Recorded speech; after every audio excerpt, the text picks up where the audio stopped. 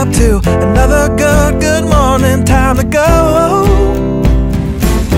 Oh, we are all looking for adventure.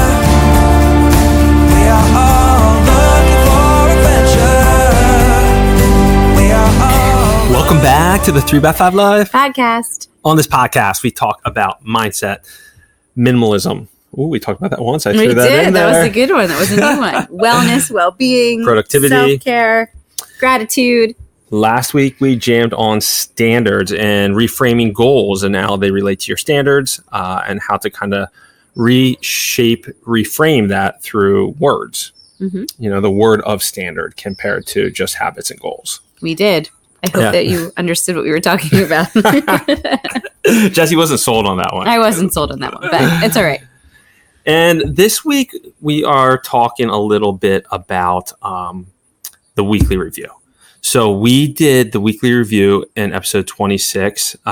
If you ever follow our Instagram, we have lots of stories with one of our favorites, Brian Akins, sharing his weekly review. I've shared my weekly review on there and how we use the cards to kind of formulate this productivity system at the end of the week that kind of caps it off and then sets up your following week. Right. And recently we started doing the weekly review family style.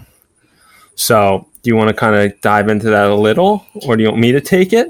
It's up to you. I mean, you can start us off this if you want to. So how this happens, how we do it in our house is we want to create a team. We want our family to be a team. That's one of our core values that Jesse reminded me of as we were kind of brainstorming through this. And so we have just a week calendar. So just a Monday through Sunday. Our kids are, to put this in context, are 6 and 8, and we'll run down individually. So I will write down all that I'm doing that week in front of everybody. Okay, what does Brian have this week? Or what does Dad have this week? All right, what does our son Nash, what does he have this week? And we write down on Thursday, he has karate or swim lessons on Tuesday. And then Jesse does the same, and our daughter Hadley does the same. And what it does is it kind of highlights each person and shows them what they have coming up. And then the biggest thing it does is it incorporates teamwork. So last week, Jesse ran a nature camp. I did. For 41 kids between the ages of 4 and 8. 4 and 9. Or 4 and 9. Try that on for size in 90-degree weather. Oh, it was a hot one, guys. Yes. So when we did last week's, game planning, I knew it's just all right, who needs help? Well, Jesse's going to need help this week with meals. I should come home from work a little early and help out because I'm going to need to pick up the slack because she's going to be coming back from this camp completely spent from managing 41 kids in 90-degree weather. And our kids are going to be tired. They're going to be moody. So Dad really needs to step up this week. Mm-hmm. Or we'll look at Nash has soccer camp next week. He's going to be coming home tired. Maybe Hadley will do his part of the dishes for him. Mm-hmm. Things like that. Setting the table or the chores that we have set.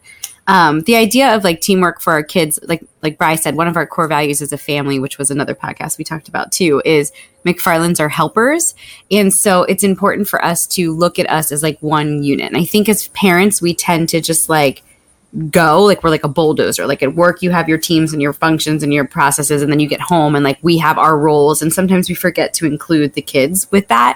And I think homeschooling for us has been a gift because we're home a little more than we would be if our kids are at school. So they watch me, they're home with me when I'm doing the laundry, and they're home with me when I'm emptying the dishwasher, and they're home with me when I'm straightening up the house and trying to clean. And so allowing them to be part of the everyday process of managing a home and managing a place where they also call home, they are part of that system. And so the family planning thing, the transparency, another podcast we talked about how it's really helpful for kids to know what to expect and be totally transparent about where our energies lie and what's kind of going on. So because we were at camp and we had all of that going on last week, the kids were able to recognize where I was coming from so that I was it's hard for them. They were part of camp, and I was not their mom last week at camp. I was their, their counselor and the person who was leading the camp. And just them knowing that was coming up, I think allowed them to, be just like safe, supported, and secure in what was about to happen. And that's the same thing for Hadley. Every night before bed, we'll say, what are we doing tomorrow? And this has been a great way for us to be like, oh, well, first we are going to work through our language arts and our math, and then we're going to have to do this. And Nash has, his soccer camp, so we have to drive him here. And I think people feel better. All humans feel better when there is like a plan in place that they can like kind of stand behind. Yeah. And as our kids age, and your kids might be in this season, if they have their big science fair project coming up next week that's due, how can you have that on the calendar? Okay, so-and-so has their science fair project due next Thursday. How can we support, her as a team, as a family, and maybe we'll pick up some of her chores, or just having that recognition of everybody's supported. And this doesn't mean, because this is what the trap that we fall into. I'm usually responsible for our family calendar. I had been in the past where I just write everything down for everybody and I know what's on the calendar, but Brian and I haven't necessarily debriefed about it, or I haven't talked about it with the kids. And so the key here is the sit down on the Sunday or whatever day works for you and your family to talk through all of these big eggs that are coming up for that week that everybody needs to be aware of. And the percentage, it reminded me when you were talking about like, you knew I was going to come home drained, but Brene Brown talks about with relationships, like when you walk in the door, like it would be really helpful if there was like a percentage sign above your head that said, I'm walking in the door right now and I'm at 25%.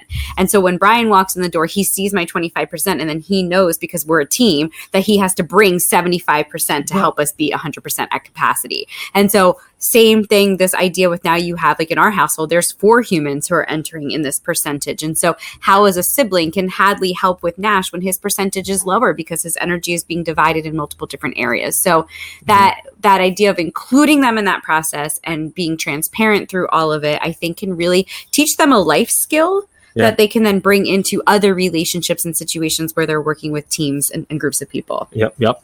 And I also, if you don't have kids, I think this can be very impactful just as couples as well. Sure. If you're just looking and like, hey, honey, I'm going to have a late night here, or I'm traveling here, or vice versa, just being on the same page of, hey, I know he's going to be a little tired, so I'm not going to be resentful if he doesn't feel like doing the dishes, or she doesn't feel like doing the dishes, whatever that is, because you talked about it on Sunday and you game planned who's going to pick up that extra slack for the week.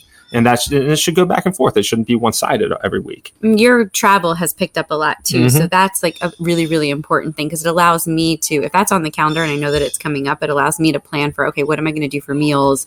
If I needed help or support with pickup, how can I like enlist somebody's support? Or I don't know, it's just been really helpful for our stress and like the loads that we carry as individuals, because it doesn't feel so lonely. It feels like you have like this group of people who's there to support you. And I think in a marriage, I think one of the biggest traps we can all fall into is keeping score. Like, oh, I'm doing the dishes every night and you're not. Those types of things, instead of just doing them and not trying to keep score. I know I've been guilty of that in the past. And then you start to resent, right? Because it's like builds up and you get like resentful of the fact that, right, I love that. And I think everybody's guilty of the keeping score thing. I do it a lot where I'm like, I've been with the kids all day, and like Bri walks in the door and there's this like expectation that he needs to like drop everything and like play with the kids. And like I almost like feel myself shutting down. And that was it. That was a problem, because even though my jobs have shifted and I'm, balancing this role as their teacher, I mean, I chose that and I'm very grateful for that. But getting rid of that mental block where it's like, okay, well, I'm done at 5:30. I'm not done at 5:30. It's just we kind of shift things around. And so just being open with that. And we've had dialogue about what that can look like and how we can work together to kind of get over that hump. Yep, exactly. So, I mean, this is something that's been newer to our family. We thought it was really impactful because we want to create a team. We want to create helpers, like Jesse said, knowing that we're there to support each other as a family unit and instilling that in our kids while they're young. So we're interested to see how this morphs and expands over the coming years. And just like a quick aside, if you're looking, like obviously you could do this on any type of calendar whatsoever. It could be on the 3x5 cards that you guys want to use as a family. But something that Bri had gotten for us, I think it was like served an Instagram ad. I don't know if you're on YouTube, you can see it. It's called Our Family Plan Calendar. It's just like this big giant calendar that has the days of the week. It also has like a word of the week. It has a prayer list, a grateful list, chores and to-dos, like a grocery list, our menus for the week. So it has like this all encompassing kind of like overview, I would say, like a bird's eye view of what the week is going to look like. The menu plan, like we have actually been doing a meal subscription from Purple Carrot. So 3 of our meals like are like, we can kind of put them in there so that if, you know, the kid's tennis lesson goes late, Bri knows, okay, well, we were making the tacos tonight from the kit. So he can take the kid out and begin making the dinner. And so it just, I don't know, it sets us up for success. And I feel like so far it's been pretty impactful for us. Yeah. And we got this calendar a long time ago. We didn't really use it that much. And now that we've had this new way that we're looking at our Sunday review, or our Sunday team planning, it's come back alive. Or like I would fill it out and I would hang it up on the bulletin board in the kitchen, and I don't think anybody looked at it. Yeah, instead of doing it as a collective group. Right, so that still, it didn't serve the purpose of like that family communication. So blocking that time was the missing key. Yes, exactly. I think that's what we got. So if you have any questions about this, feel free to reach out. We'd love to do a deeper dive into this, but just something that we thought might be helpful as you go into the busy season of, I don't want to say it too soon, but the school year starting in the fall and all the schedules with sports and stuff, like it can be really, really helpful to get on the same page. Definitely. So thank you guys. If you haven't subscribed, please do. Give us a 5-star review. That helps out the podcast a ton. Subscribe on YouTube if you haven't as well. Until next week. Take care, everyone. Bye. See ya. We are all looking